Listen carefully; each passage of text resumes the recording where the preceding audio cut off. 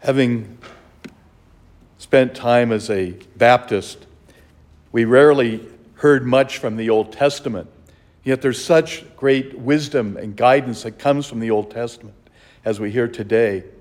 Here's Elijah, who's refusing to obey the rules that the community has put up in worship of Baal. And he's saying, no, he's not a god. But the people don't want to hear that. So he gives up this great image of two altars being built, one for Baal and one for the Lord. He had great trust. He knew the importance of God and his presence in his life, and not only his life, but everyone's life. And saying, I know God is going to do what I ask of him. And all these people, imagine the whole community gather around this altar and nothing happens. And yet he builds this altar, 12 stones of the 12 tribes.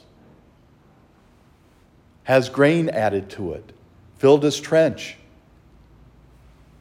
Water comes upon it.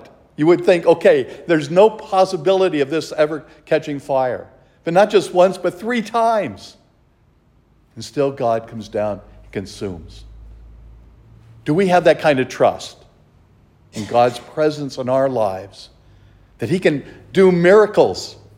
And he does do miracles daily in our lives.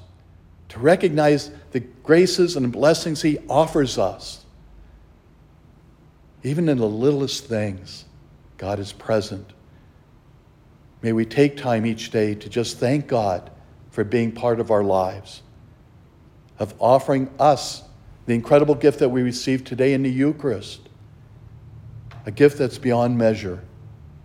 God giving himself to us, to nourish us and strengthen us, to be that witness of grace for our brothers and sisters.